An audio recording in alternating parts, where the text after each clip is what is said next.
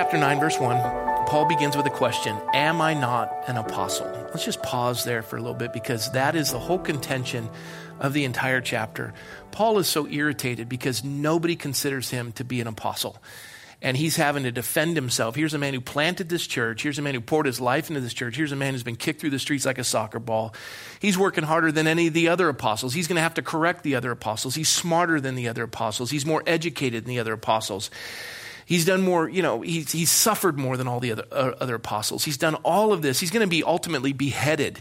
And we're going to see some of the things that he's endured to do this. And they're questioning whether or not he's an apostle. Barnabas has testified to it. The church has testified to it. Others have testified to it. They're questioning this authority. And Paul says, am I not an apostle? Really? Is this where we're going with this? He says, am I not free? Have I not seen Jesus Christ our Lord? Are you not my work in the Lord? If I'm not an apostle to others, yet doubtless I am to you, for you are the seal of my apostleship in the Lord. You wouldn't have a church if I hadn't planted it. I came to you. I was sent out. I was the called out ones. I have come to you. I have poured out my heart to you. I've labored with you. I've been imprisoned on your behalf. He says, my defense to those who examine me is this. Do we have no right to eat and drink? What he's saying is, and this is where he goes. He says, look, all the other apostles, the church supports them and pays for them. They get to travel with their wife. They get to travel and they're taken care of. Their needs are met while they impart everything that the Lord taught them. He says, do we have no right to eat and drink? Meaning, you're not. Do I not have a right to receive an income in relation to what I'm doing? And that's his statement. He says, do I not have a right to eat and drink? Verse 5, do we have no right to take along a believing wife, as do also the other apostles, the brothers of the Lord, and Cephas? They're all taken care of. They all have a stipend. They get to take care of their families. When he says wife, he means family. They all get that opportunity. Do I not have that right? Or is it only Barnabas and I who have no right to refrain from working? Barnabas is the one who came and found me. Barnabas is the one who presented me before the church. Barnabas has testified to this. He's seen the miracles. All of you know what's changed in me. I was once persecuting you. Now I'm supporting you. I am fully in. I've given my life to this. And we're not allowed to receive a stipend. We're not allowed to be supported. You're questioning my authority. Is that how it works? And then he says, verse 7, whoever goes to war at his own expense. Who goes to war at his own expense? We're gonna take on, ISIS. But anyone who's going to go fight has to buy their own uniform, their own gun. They have to go and do their own deal. No. We gather together as a nation to do a specific work. And as a church, we gather together to support those who would do the work of an evangelist, of a prophet, of a teacher. And he says, you don't go to war at your own expense. And he asks this question: who plants a vineyard and does not eat of its fruit? Christ is the vine, we're the branches, and we're grafted into him, and we produce much fruit. And who's not allowed, as they cultivate a vineyard, to eat from the fruit of which they've planted these? They have tended to them, they've cared for them. They're not allowed to feed from that. We gather on Wednesdays, we gather on Sundays. My job is to rightly divide the word of truth. I gain a living from this. This is what I do. It's fascinating. I gain a living by doing nothing other than speaking. I mean, I can't think of anything more Irish than that. I am an Irishman. And it's my mouth that causes people, my articulate ability that brings income to my family. But really, we present the gospel, and it's the only book in the world that changes us. We don't change it; it changes us. And we watch lives change by simply preaching of the gospel. We have to rightly divide the word of truth. We're held to a higher standard where our children are more strictly judged. There's a lot that comes with being a minister of the gospel, but there's also benefit that comes with being a minister of the gospel. And Paul's laying this out. He says, whoever goes to war at his own expense, who plants a vineyard and does not eat of its fruit, or who tends to a flock and does not drink the milk of the flock. The church is supported by those in the body of Christ who give. I know that's a shocker for some of you. You're thinking, how did this chair so comfortable, the air conditioning, it's lovely, the bathrooms are clean. How does this all happen? Because the people who sit in those chairs give. And what do they give? Well, that's dependent on where you are with the Lord. The scriptures speak of a tithe, which is a tenth of your income. You say, well, is that gross or is it net? It depends on what you want to be blessed by. That didn't work either.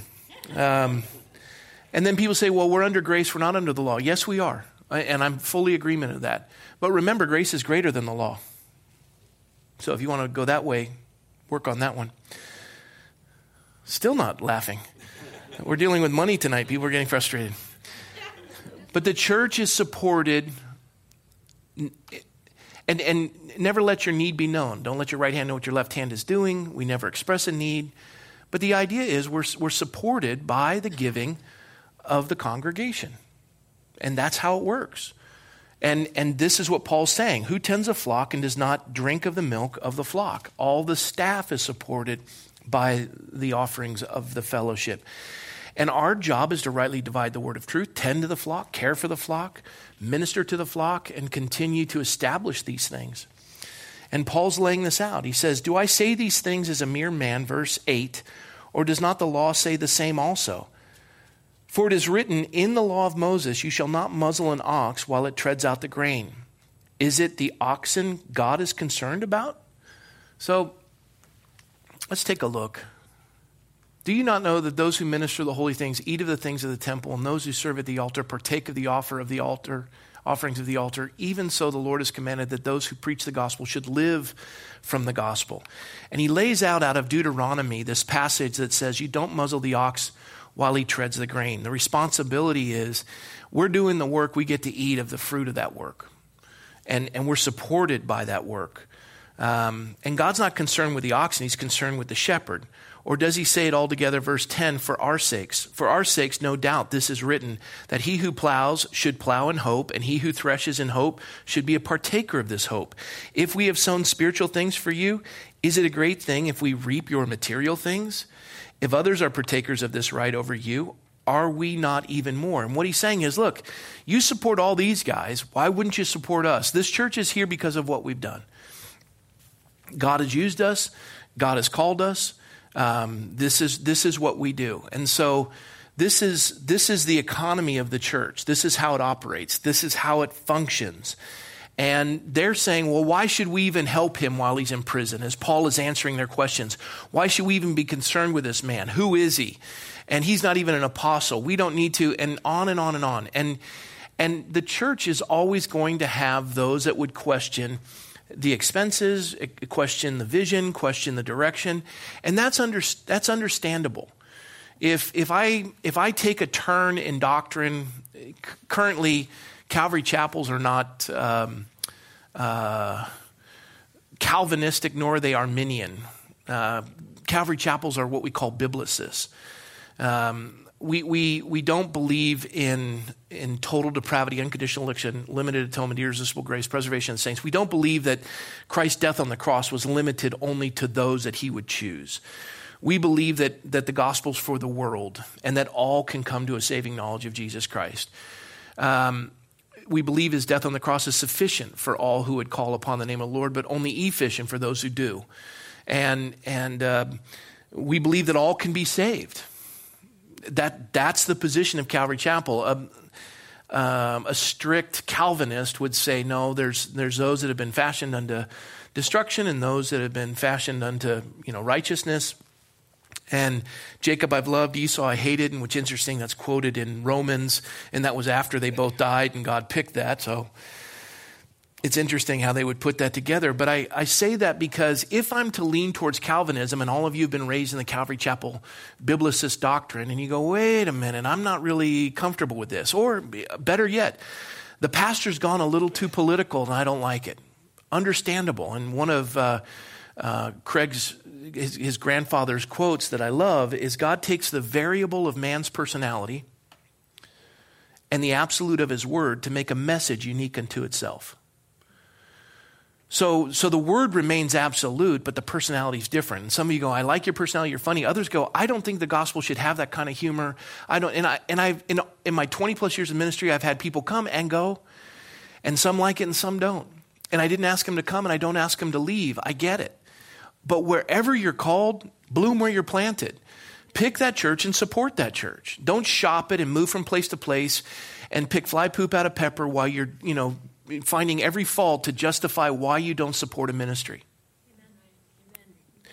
Pick a place and stay there and engage in it.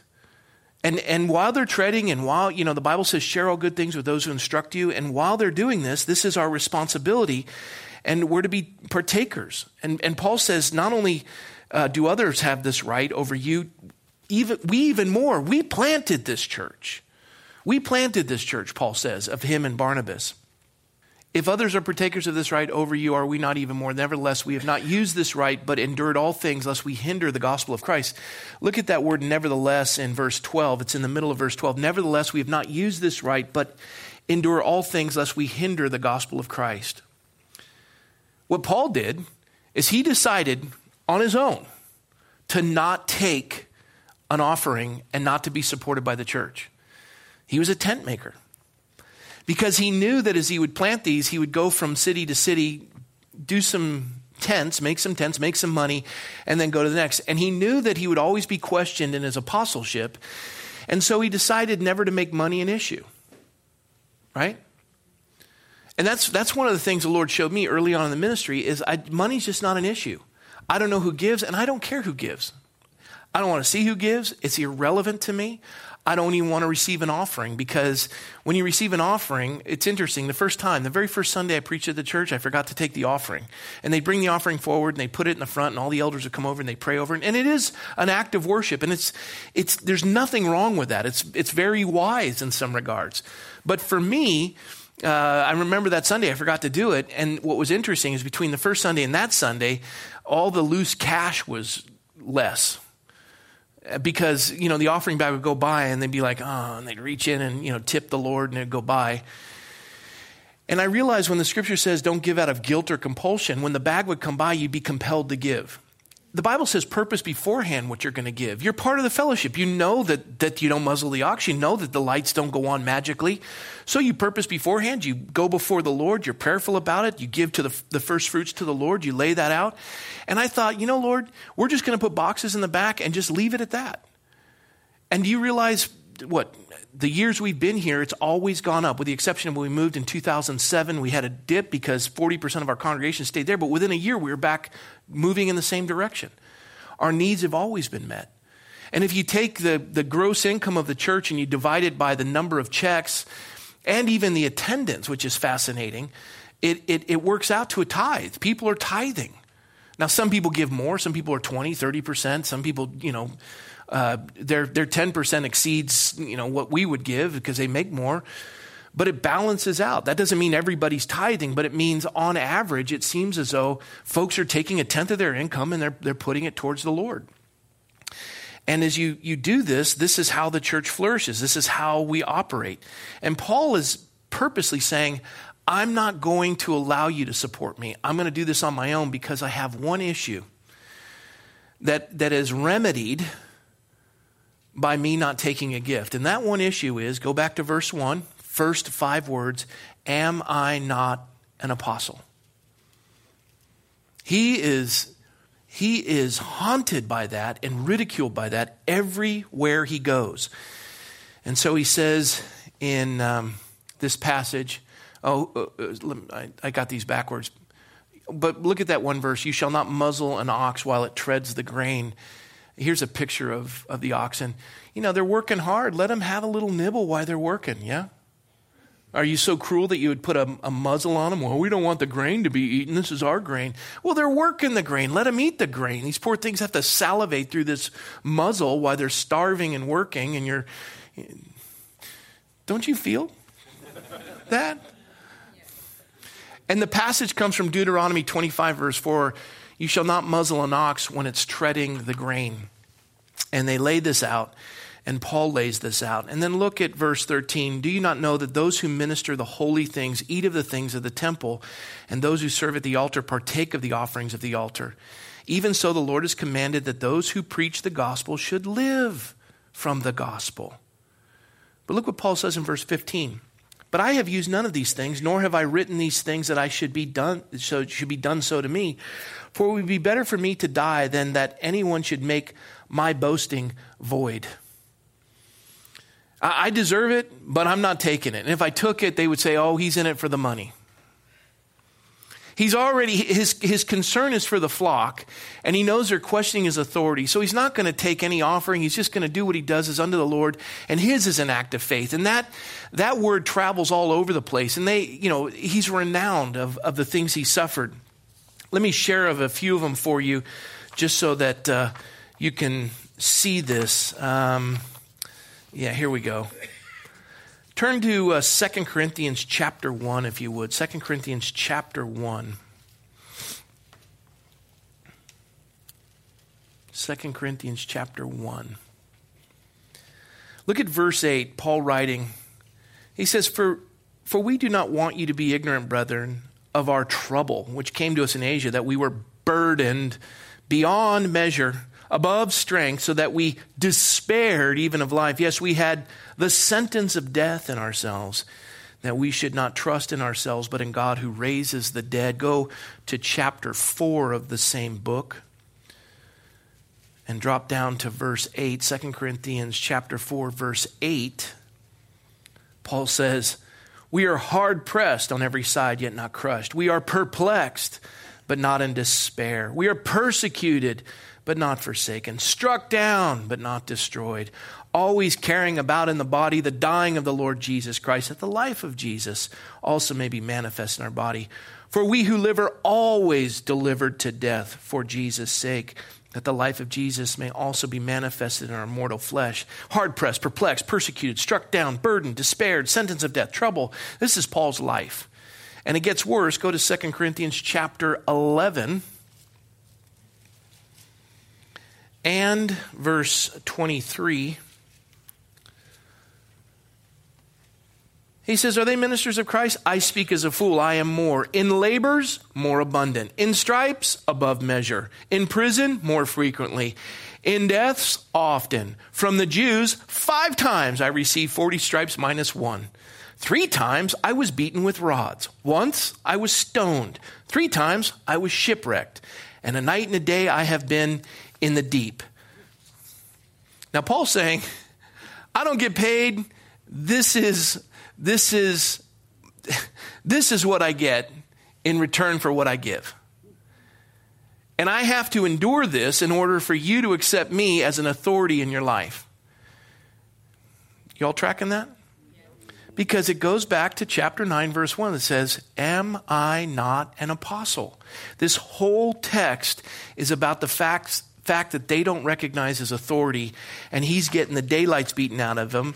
Every one of the disciples, the apostles, is getting a stipend, and he willingly doesn't take one because they question his authority. Now, do you know what the pastoral epistles are? They're letters that Paul wrote to Timothy and Titus to teach them how to be pastors. You know that? And as he pens these letters, and actually the very last epistle, the very last letter Paul wrote was 2 Timothy before he was beheaded. And he's imparting to Timothy some very wise words on how to shepherd and how to minister. And we're going to take a look at that momentarily. But I want to go to this comparison that Paul uses about the games in Corinth. But let's go back to 1 Corinthians 9 so we can take a look at the passage that we are studying. We'll pick up at verse 15 where we left off. But I have used none of these things, nor have I written these things, that it should be done so to me. For it would be better for me to die than any one of you should make my boasting void. For if I preach the gospel, I have nothing to boast of. For necessity is laid upon me. Yes, he says, I do have need. Yes, woe is me if I do not preach the gospel. I'm not going to let the money that you don't want to give me hinder what it is I'm supposed to do. So I've just made it a non-issue, and I'm moving forward as a tent maker. For if I do this willingly, I have a reward. But if against my will, I have been entrusted with a stewardship. You guys are going to make all kinds of issues. It's going to take away from my authority. I'm just going to avoid it because I have a stewardship to the gospel. What is my reward then? That when I preach the gospel, I may present the gospel of Christ without charge, that I may not abuse my authority in the gospel. You guys will question my authority. It's going to continue to question my authority. So It's a non-issue. It's like what Abraham said to Lot. Look, Lot, you go left, I'll go right. You go right, I'll go left. I don't want this to be between us. If this is the issue that separates me from pouring the gospel into your life and money's the issue, then it's not an issue. I'll let it go. I have every right to receive it. I could enforce it, but I'm not going to allow it to hinder your pride to somehow state that I'm not an apostle or have the authority to speak this. I will show you by faith that God's going to meet my needs. I'm going to be, whipped 5 times. I'm going to be stoned once. I'm going to be beaten with rods 3 times. I'm going to be shipwrecked. I'm going to be a night and a day in the deep. I'm going to go through all of it. And if that means you're going to receive the gospel, if that's what you need to have, I'll do it. And he's irritated by it. Because he's thinking, why does it have to be this way? Look at verse 19. For though I am free from all men, I have made myself a servant to all, that I may win the more. To the Jews I became a Jew, that I might win Jews. To those who are under the law, as under the law, that I might win those who are under the law. To those who are without the law, as without law, not being without law toward God, but under law toward Christ, that I might win those who are without law. What he's saying is, to the Gentiles, I hung out with them. All things are permissible, not all things are profitable. I would eat the food that would be served before me, even if it was pork. I would be over here and I'd do this. And if I was with the Jews, I wouldn't eat pork. I would do whatever made them comfortable because I have liberty for those things. I'm not under the law. I've been set free by the Spirit of life in Christ Jesus, and I'm going to operate in that capacity. And none of you can sit in judgment of me because you want a specific, frame of what a pastor's supposed to be. And some of you are Judaizers, and some of you are Greeks, and you have different views. And some say you can only have an organ in the church, and others say you can only have a piano, and some say no syncopated rhythm. Some people say a cappella only. Paul just says, I don't need it. You don't pay me. I'm going to do what I do. I'm going to go where I go. This is the price of doing things this way. And I don't want to be hindered. He says that I might win those who are without the law. Look at verse 22. To the weak, I became as weak, that I might win the weak. I have become all things to all men, that I might by all means save some. To the weak, he'd go into the most impoverished areas and he would eat what they'd have, and he would be just as broke as they are. And he would labor with them as they would labor during the day, and he would get to know them, and then he'd step into that culture and he'd be that. And, I was sharing with Catherine the other day. I marveled. The first time I met her, she was picking up German like you can't even imagine it. And then I remember one time I called her in Cambodia, or she called me, I can't remember, and she's just going off, and is it Khmer? She's just rattling Khmer, talking to these kids in the orphanage. I'm like, where did you learn that language? She's just speaking like she's an authority on it. And you look at her life. Here's a girl who came from Baghdad, Kentucky. How many kids in your family? 17 kids in her family. Baghdad, Kentucky. And they put the fun in dysfunction, right? And here she is. She's poured her life into the gospel. She's gone to Cambodia. She's learned the language. She's adopted a Cambodian boy that hindered her from coming back to the States, where she couldn't even go on furlough. And she wouldn't pay any of the bribes that the government in Cambodia wanted. So she had to stay in Cambodia and she finally gets this, and her and Joshua have come out here. This is that idea. She became that in order to minister there. And they see that and they're moved by that. And this is the Apostle Paul. He says, I become all things to all men, that I might by all means save some. Now this I do for the gospel's sake, that I might be a partaker of it with you. And then he says this in verse 24, and this is where we get tonight. Well, first let's look at this. I want to bring it back. Here in 1 Corinthians 9, look at verse 9. For it is written, the law of Moses, you shall not muzzle an ox while it treads out the grain. And then we come to 1 Timothy 5 that Paul wrote to Timothy. This is a pastoral epistle. He uses the same quote from Deuteronomy 25. He says, let the elders who rule well be counted worthy of double honor, especially those who labor in word and doctrine. For the scripture says, you shall not muzzle an ox while it treads out the grain, and the laborer is worthy of his wages.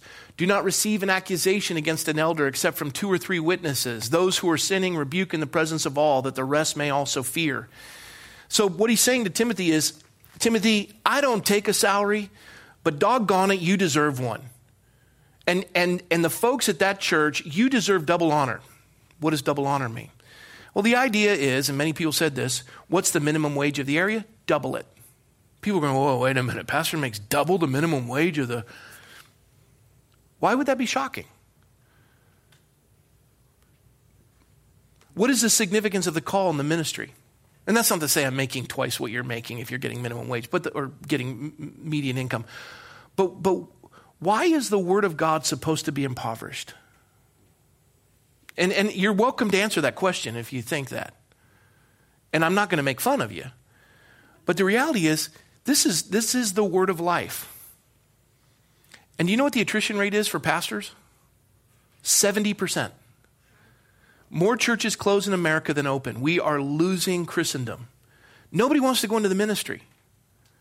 Because you stand, I've got appointments every week. Some people come in to tell me you're too political. Other people come in to say you're not political enough. Some people come in to say you don't preach the word. Some people come in to say you don't spend it. You get it all. And it's endless. And folks will come and they'll share things with you and they want you to know about this and they'll call you on Mondays even though, and they'll just all the time. And you got to be there at 3 a.m. and you got to be there at 4 a.m. and you need to be there at the special occasions. And people look at it and they go, I don't know how you do what you do. And I look at them and I say, I don't know how you do what you do. I love what I do. And you know why I love what I do? I'm called to do it. I do it for free. You're the suckers who pay me. No, I'm just saying. But what Paul's saying is a laborer is worthy of his wages. And the question is, how much do we value somebody who rightly divides the word of truth? How much do we value a church and a community? How much do we value a pastor that, just is about God's business and just to set him free from encumbrances? And that's the idea. But look what Paul says in verse 19 to Timothy. He says, do not receive an accusation against an elder except from 2 or 3 witnesses. How many witnesses to the apostle Paul being apostle? There are 2. Himself and Barnabas. And he can find a few others as well to declare that he's an apostle. And what is he saying? He's saying, if you're going to be up front and everyone's going to be listening to what you're saying, everything you do is going to be scrutinized. Your children will be more strictly judged. Everything you do, whatever you wear, they're going to scrutinize. What you wear, what your wife wears, they'll scrutinize. The way you raise your kids. And I've said this before.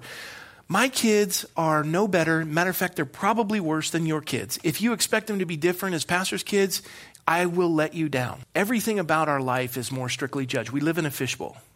And that's okay. That comes with the territory. And the Apostle Paul says you'll be more strictly judged. I signed up for it. And I am to reflect. The Apostle Paul says, as we studied earlier, imitate me as I imitate Christ. So I do have to set that example. I have to live in that capacity. If somebody's offended, I have to fall on my sword first. And if somebody's angry, I have to listen and serve them.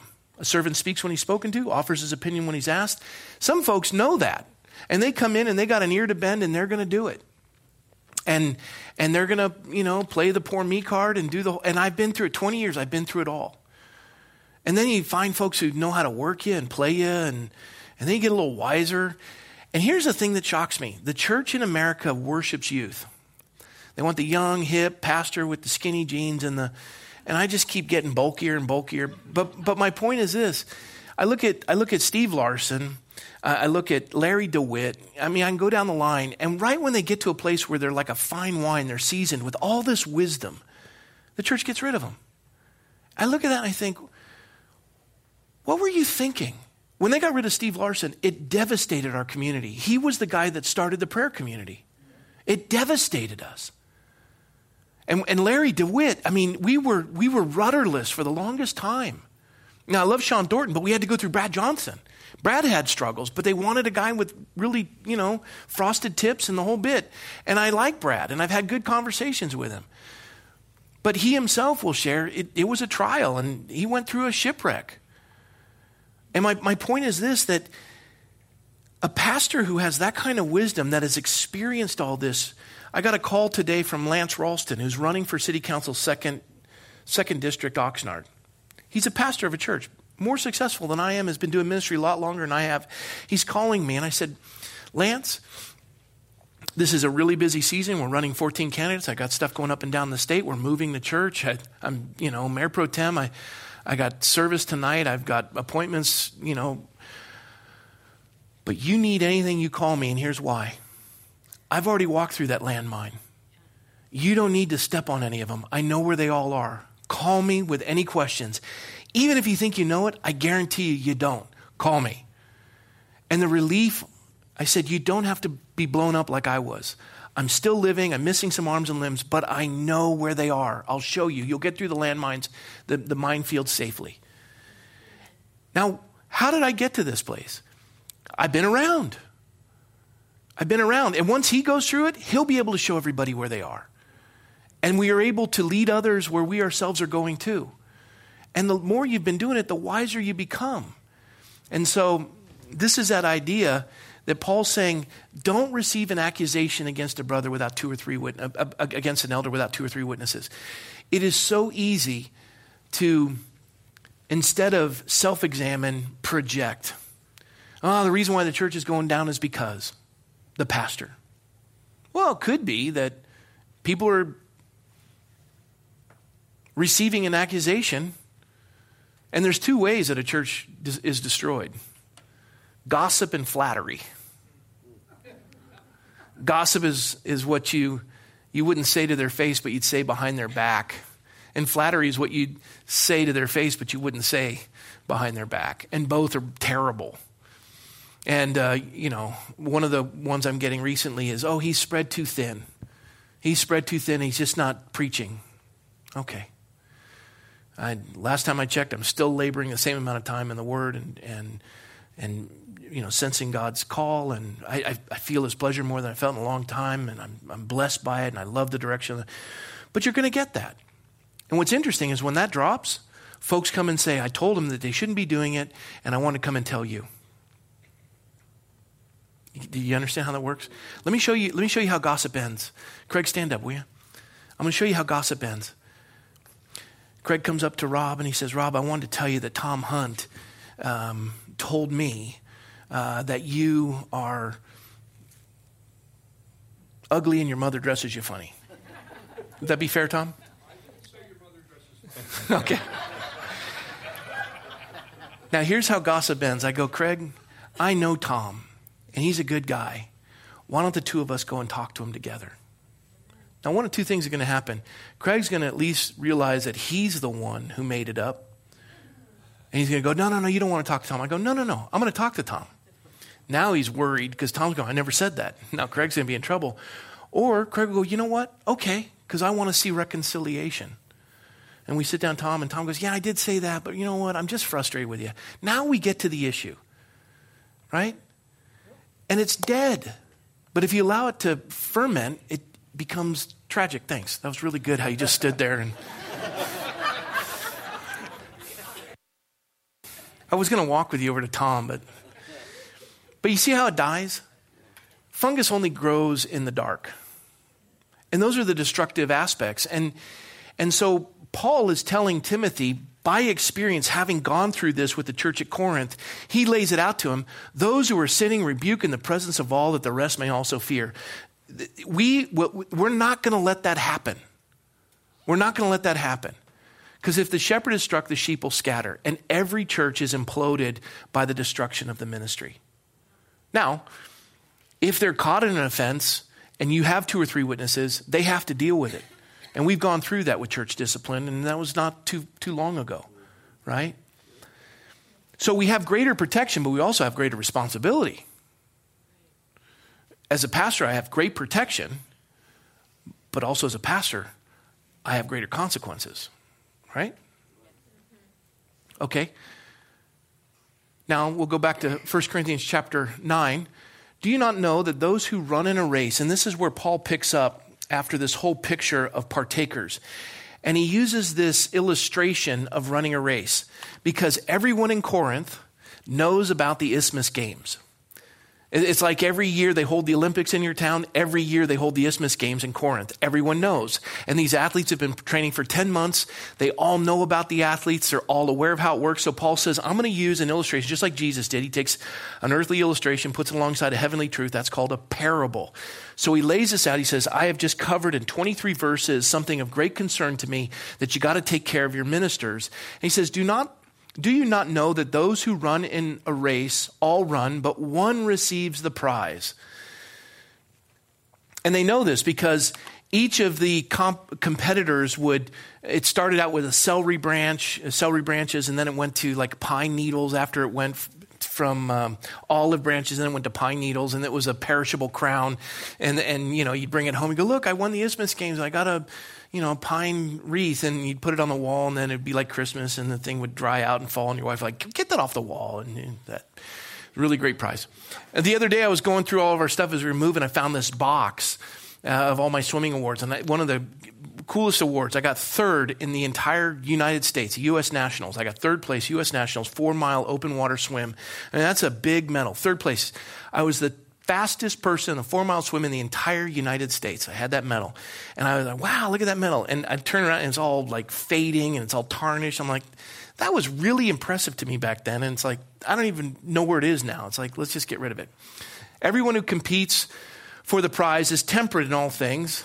Now they do it to obtain a perishable crown, a third place U.S. national.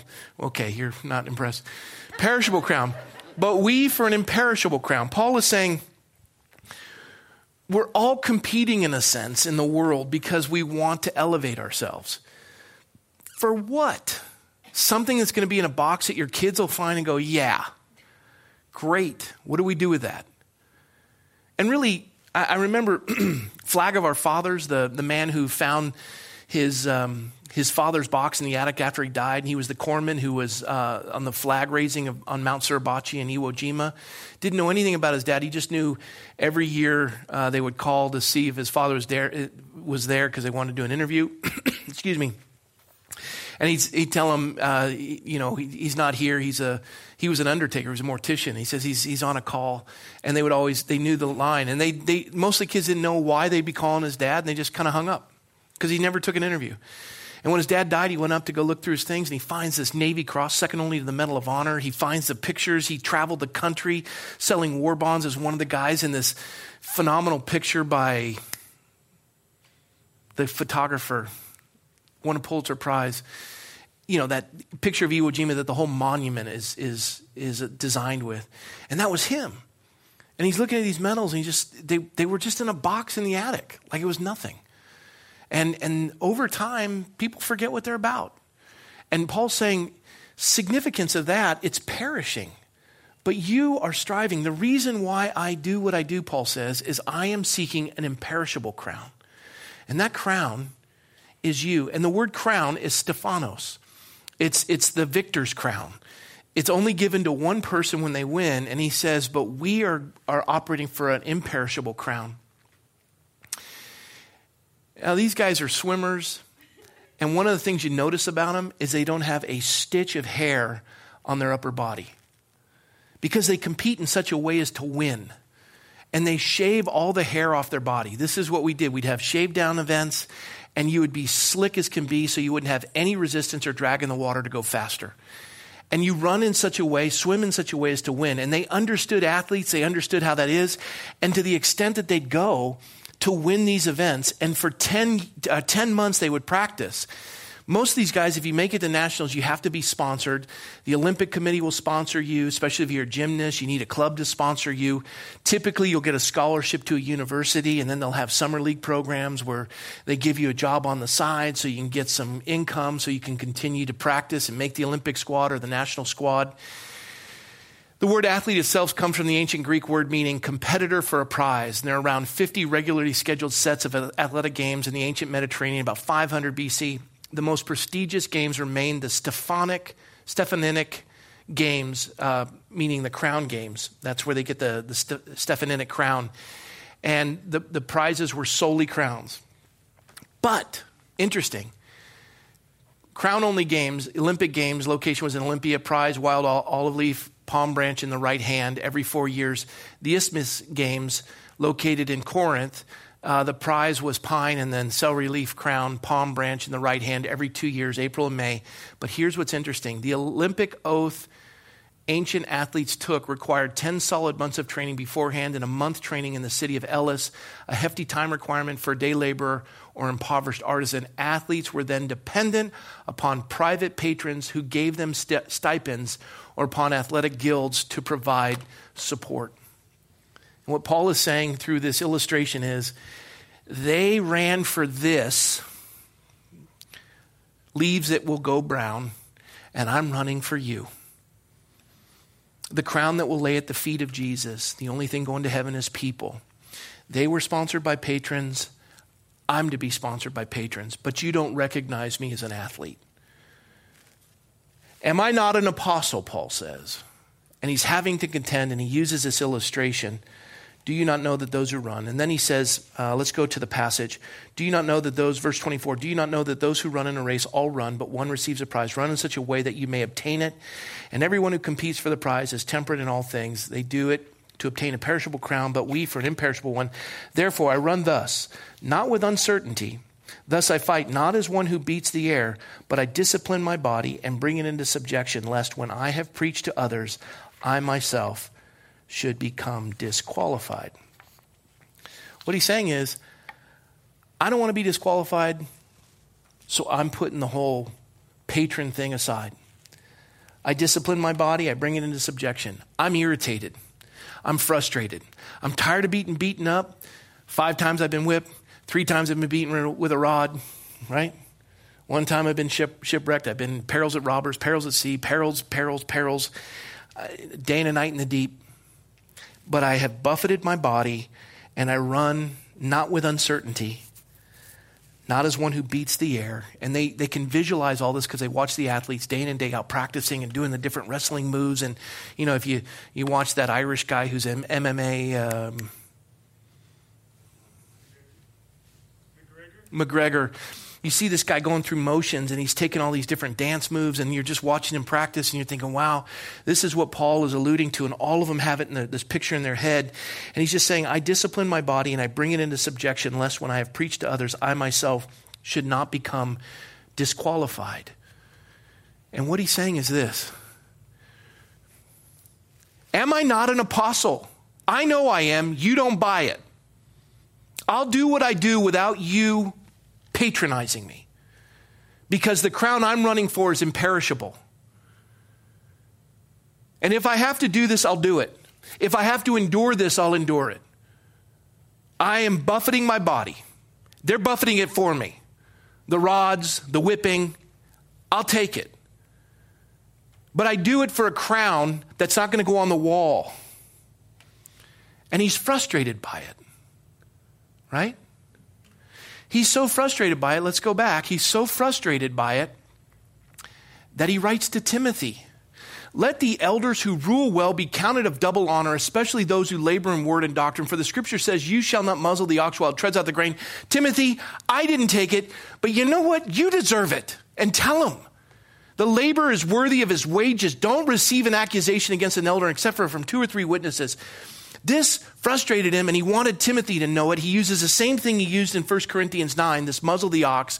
He lays it out. He uses the illustration with athletics and how his body is buffeted, and he's not willing to receive compensation or have a patron. And then I want to take us, here it is again, do not receive an accusation against an elder except from 2 or 3 witnesses. Those who are sitting rebuke in the presence of all, that the rest may also fear. And then I want to bring you to this, and this is what we'll close with tonight. I've always thought this. Well, let me correct that. There was a matronly woman who opened my eyes to this, and I can't deny it the more I study it. I'm looking at this passage, chapter 9. I'm looking at this, and I'll show you some others that bring it home. Paul's hurt. Am I not an apostle? Right? You guys got that? The whole illustration he lays out, what he says to Timothy. Now let's go to this. He writes another epistle that we'll get to later, 2 Corinthians chapter 12. He says, and lest I should be exalted above measure by the abundance of revelations, a thorn in the flesh was given to me, a messenger, which is the word for angel, an angel of Satan, to buffet me, lest I be exalted above measure. concerning this thing, I pleaded with the Lord 3 times that it might depart from me. He has got this thing hovering over him. An angel of Satan. And who is the accuser of the brethren? Satan, thank you.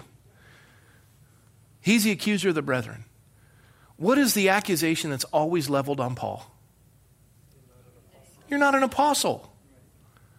You're not an apostle. As angel of Satan, is it an angelic being with a pitchfork and a tail and horns? Probably somebody in the church. And this church has room for that. Not this church, but the church at Corinth has room for that. You got a guy sleeping with his father's wife. You got people getting drunk at the community table. You have people questioning his authority. This church is putting, like I said earlier, the fun and dysfunction. They're a mess. And there are people in that church going, you don't have any authority. Now, I said this earlier today in a staff meeting. The fascinating thing about churches is every church is filled with sheep and wolves and chimera. Chimera is a hybrid between 2 breeds, which means they're half sheep and half wolf. And they're always switching back and forth, morphing. It's like,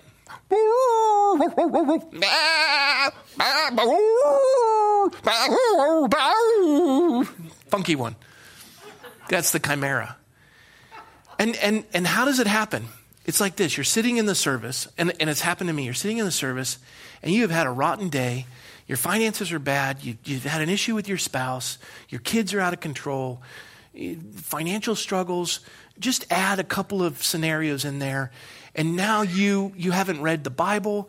You're totally unspiritual. You're distant from God. You're coming to church. It's becoming effort instead of enjoyment.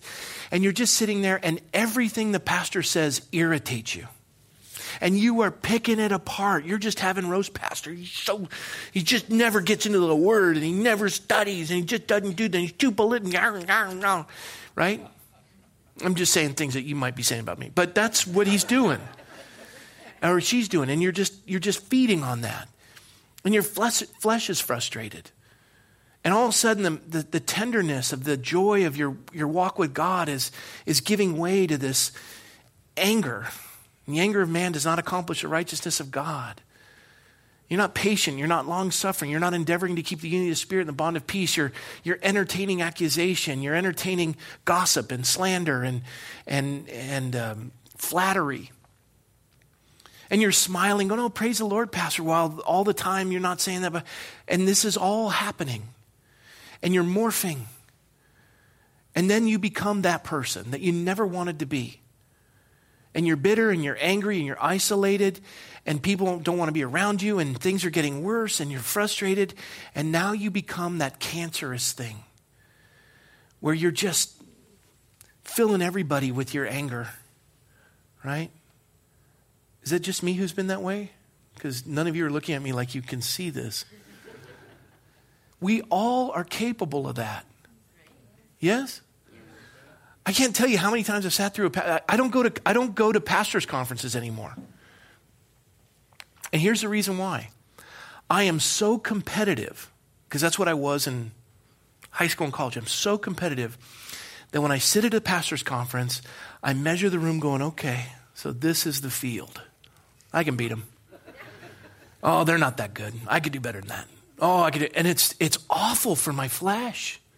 I don't take an offering because it's awful for my flesh. If I had the ability to preach a big tithe or a big offering, I know what I'm capable of. I know the wolf that lies inside me. And I would love to be able to go to pastors' conferences. It's like a bar to me. I can't go. I'm a competitive holic. It's not them, it's me. And they go, why don't you go? I'd love to go. I just can't. And some may understand, some may not. But one-on-one in relationship, that is a joy I have. And I love to reach out to the pastors locally and to minister to them and to have that connection. And Paul had this problem. He had a thorn in the flesh that was given to him, a messenger of Satan to buffet him, lest I be exalted above measure. Concerning this thing, I pleaded with the Lord 3 times, and it might depart from me. You know how many times I've asked the Lord, please, can I go to a pastor's conference? I sign up for them. Tony signs me up for them. We pay it. I don't go. Waste of money. And the Apostle Paul is saying, God, take this from me. And some people say, oh, this thorn in the side that buffeted him. You know, what was it? This is some of the ideas of what they thought the thorn in Paul's side was. Severe earaches and headaches. That was Tertullian who said it. Colossians said it was epilepsy. Recurrent malaria was Ramsey. Adversaries of the word was Christosum. Fleshly temptation, John Calvin said that. He was probably the closest. An inflammation of the eye, McGarvey. Blasphemous thoughts of the devil, Lightfoot. He's close. Stuttering speech. Poor eyesight, according to Galatians, because he would have, you notice how big my signature is. Persecution. What was the thorn in Paul's side? 1 Corinthians chapter 9, verse 1. Am I not an apostle? God said to me, my grace is sufficient for you. My strength is made perfect in weakness. Therefore, most gladly, I would rather boast in my infirmities, that the power of Christ may rest upon me. Therefore, I take pleasure in infirmities and reproaches and needs and persecutions and distresses for Christ's sake. For when I'm weak, then I am strong.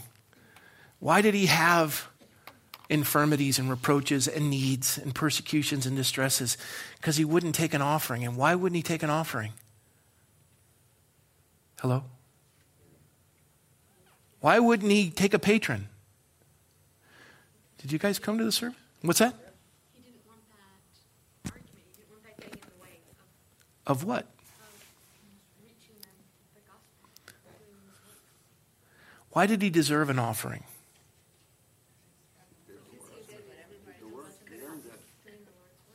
Let's go back to 1 Corinthians 9, verse 1. I'm an apostle. You doubt it? Fine.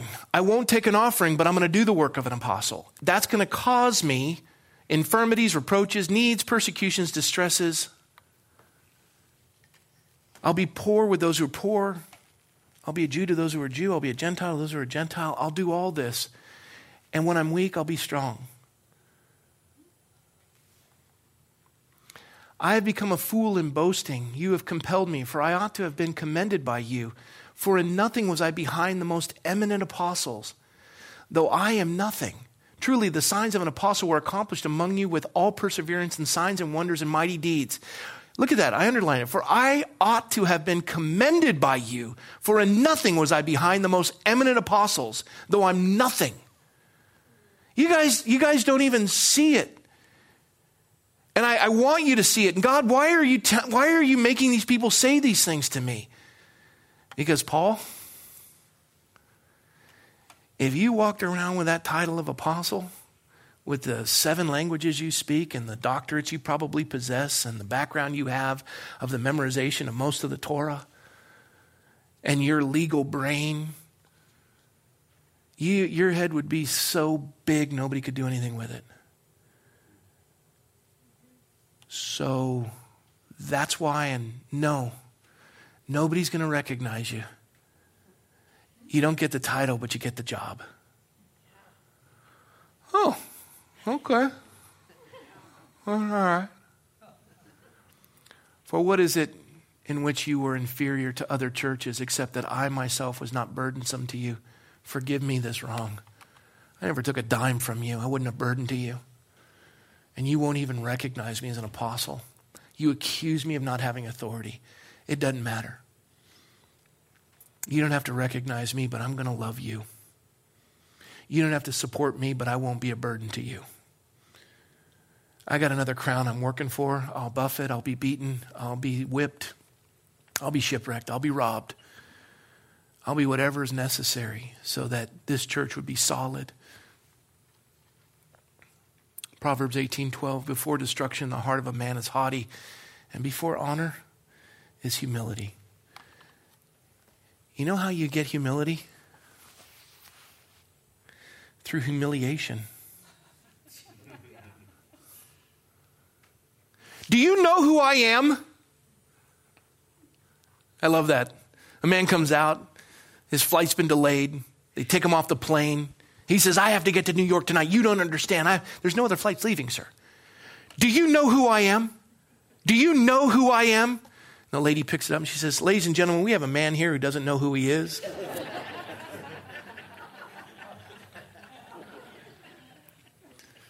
And I travel, I see that all the time, just the arrogance.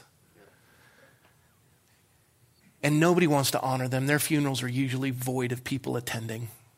And if they do, they're just wanting their inheritance. They're waiting after the funeral to get the will read. But before honor, real honor, where people absolutely adore you, you know, Chuck Smith's funeral was pretty remarkable. But the funeral that I believe surpassed Chuck's,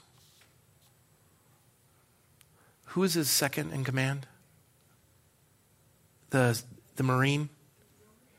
Romaine. Pastor Romaine. He wrote a book called Second. Nobody knows Romaine. And when the pastors of the Calvary Chapel movement were speaking at Romaine's funeral, every one of them sobbed uncontrollably. Romaine was an ex-DI, drill instructor.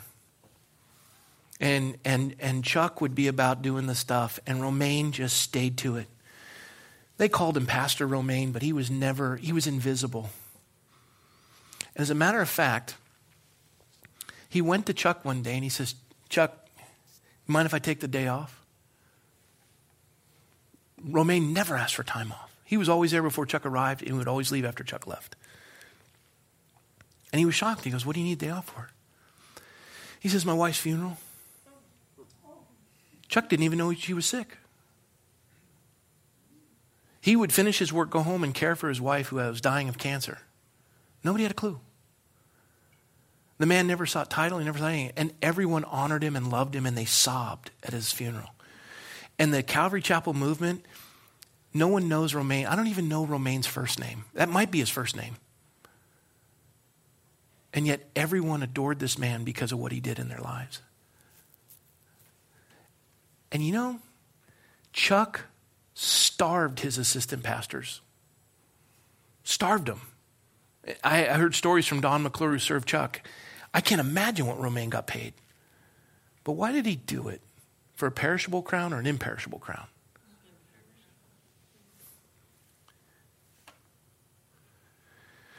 Paul would write to Timothy, the very last epistle he ever wrote. Paul would be dead months later, beheaded. He says to Timothy, you therefore must endure hardship as a good soldier of Jesus Christ. No one engaged in warfare entangles himself with the affairs of this life, that he may please him who enlisted him as a soldier.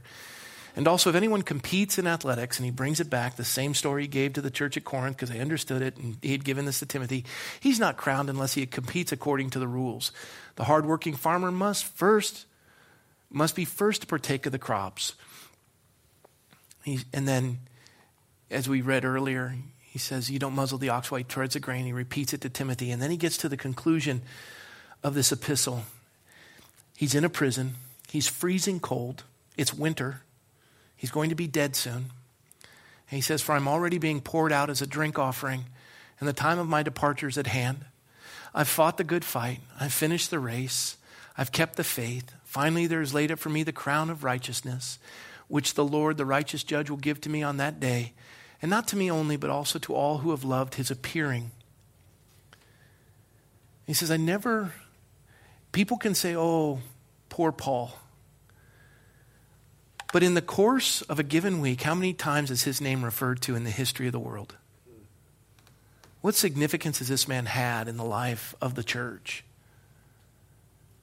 He says to Timothy, his final words, be diligent to come to me quickly, Timothy, for Demas has forsaken me, having loved this present world, and has departed for Thessalonica, Crescens for Galatia, Titus for Dalmatia. Only Luke is with me. Get Mark and bring him with you, for he's useful to me for ministry. Bring the cloak that I left with Carpus at Troas. He's freezing cold. And when you come, and the books, especially the parchments. I love this about Paul's life. He signs off, and he's dead a few months later. This is a man that has written every epistle we read and study. He's written the letter to First and 2 Corinthians. There's even a 3rd Corinthian we've never even found. He wrote Galatians, Ephesians. He's Thessalonians, 1st, 2nd. This guy is prolific. Established the church, showed us how to operate as a church, lived this, never was called an apostle, was rejected by the church, imparted it to Timothy. They take this gospel through the world. He's dying. This is a man who had the scriptures memorized. He should have been given more honor than anyone's ever been given, and his life was obscure. And as he's writing this, isolated, everyone's left him. Titus has gone to Dalmatia. Crescen's gone to Galatia. Luke is the only one left. He's his doctor. He's binding up all these wounds as he's bleeding out. Mark, who had abandoned him earlier, has finally come back around because he's seen it through Barnabas' eyes. He says, bring him with you. I want to reconcile that. He says, bring the cloak that I left with Carpus at Troas. He won't bring it, but maybe you will. Carpus has given up on me. And at the end of his life, and this is what I say to the older folks, which I'm one of them, how many Bible studies have you been in? How many church services have you been in? How many times have you read the Bible cover to cover? And the one thing he wants at the end of his life is he says, bring the books and the parchments. I mean, give it a rest, Paul. Give it a rest. But that's his whole life. I want this to be in you, and I don't care if I have to be beaten, shipwrecked, and ignored and be buffeted by you never calling me the title that I richly deserve that was given to me by the Lord himself. And I don't need your praise. I don't need your adoration. I certainly don't need your money, because what the Lord gave me, I'm going to do. And the only strength I find in the midst of Carpus leaving me and all these other dudes, the parchments and the books. And one of the things that kept Paul from being bitter was he never got his nose out of the book. And oftentimes, the times where we are morphing into bitterness and division and strife is when we're not spending time in the Word. And if you don't like it here, I'm okay if you go, but wherever you end up, you take care of that minister. We are dropping like flies. Now, I'm not saying, Michelle and I are the most beloved, we're the most loved and cared for. I mean, this church is exceptional in caring for its ministers. And I truly mean that. This is not a study to tell you guys you're not doing enough. You love the ministers in this church and their families deeply. The things you've done for us and cared for us all the years, I've never been in want. And it is a precious fellowship in that regard. And seldom do you hear gossip, and if you do and it's addressed, it's always another issue, and there's an apology, and vice versa. This is a church that endeavors to keep the unity of the Spirit and the bond of peace. And what a great example. I'll close with this. There he is. I just thought that was a cool picture. I love this as he's just reflecting on, he's in prison, everyone else is being cared for. He's starving and he's licking his wounds. He's still writing. We believe he wrote Hebrews, but we don't know. He says, therefore we also, since we are surrounded by so great a cloud of witnesses, let us lay aside every weight and the sin which so easily ensnares us, and let us run the race with endurance, the race that is set before us, looking unto Jesus, the author and finisher of our faith, who for the joy that was set before him endured the cross, despising the shame, and is sat down at the right hand of the throne of God. I can just see Paul writing that. Jesus was never honored as God. Why do I need to be honored as an apostle? It's nice if I were, but nah. For consider him who endured such hostility from sinners against himself, lest you become weary and discouraged in your souls. He's just saying, run that race without any encumbrance. Don't let the bitterness stop you. Just keep doing it. We close with this. There he is, Eric Liddell. Eric Liddell. I've shared this with you, but I'm going to do it again. I love this about the man. Eric Liddell loved the Lord. He took a lot of grief to run in the Olympics. He was from Scotland. He's a gold medalist runner. He's also a Christian missionary. He was born in China to Scottish missionary parents. He attended boarding school near London, spending time when possible with his family in Edinburgh. Afterwards, he attended the University of Edinburgh. 1924 Summer Olympics in Paris. Little refused to run in the heats of his favored 100 meters because they were held on Sunday. He wouldn't run on the Sabbath. Instead, he competed in the 400 meters held on a weekday, a race that he won. They said he wouldn't. He returned to China in 1925 to serve as a missionary teacher. Most of the people that he was with never knew he was an Olympic gold medalist. Aside from 2 furloughs in Scotland, he remained in China until his death in a Japanese civilian internment camp in 1945. He died of starvation because he was always giving his food to the other people. And most of the people he fed never knew he was an Olympian, let alone a gold medal winner, let alone a person that changed the hearts of his teammates because of his fervency for the Lord. When I think of Paul, I think of Eric Little.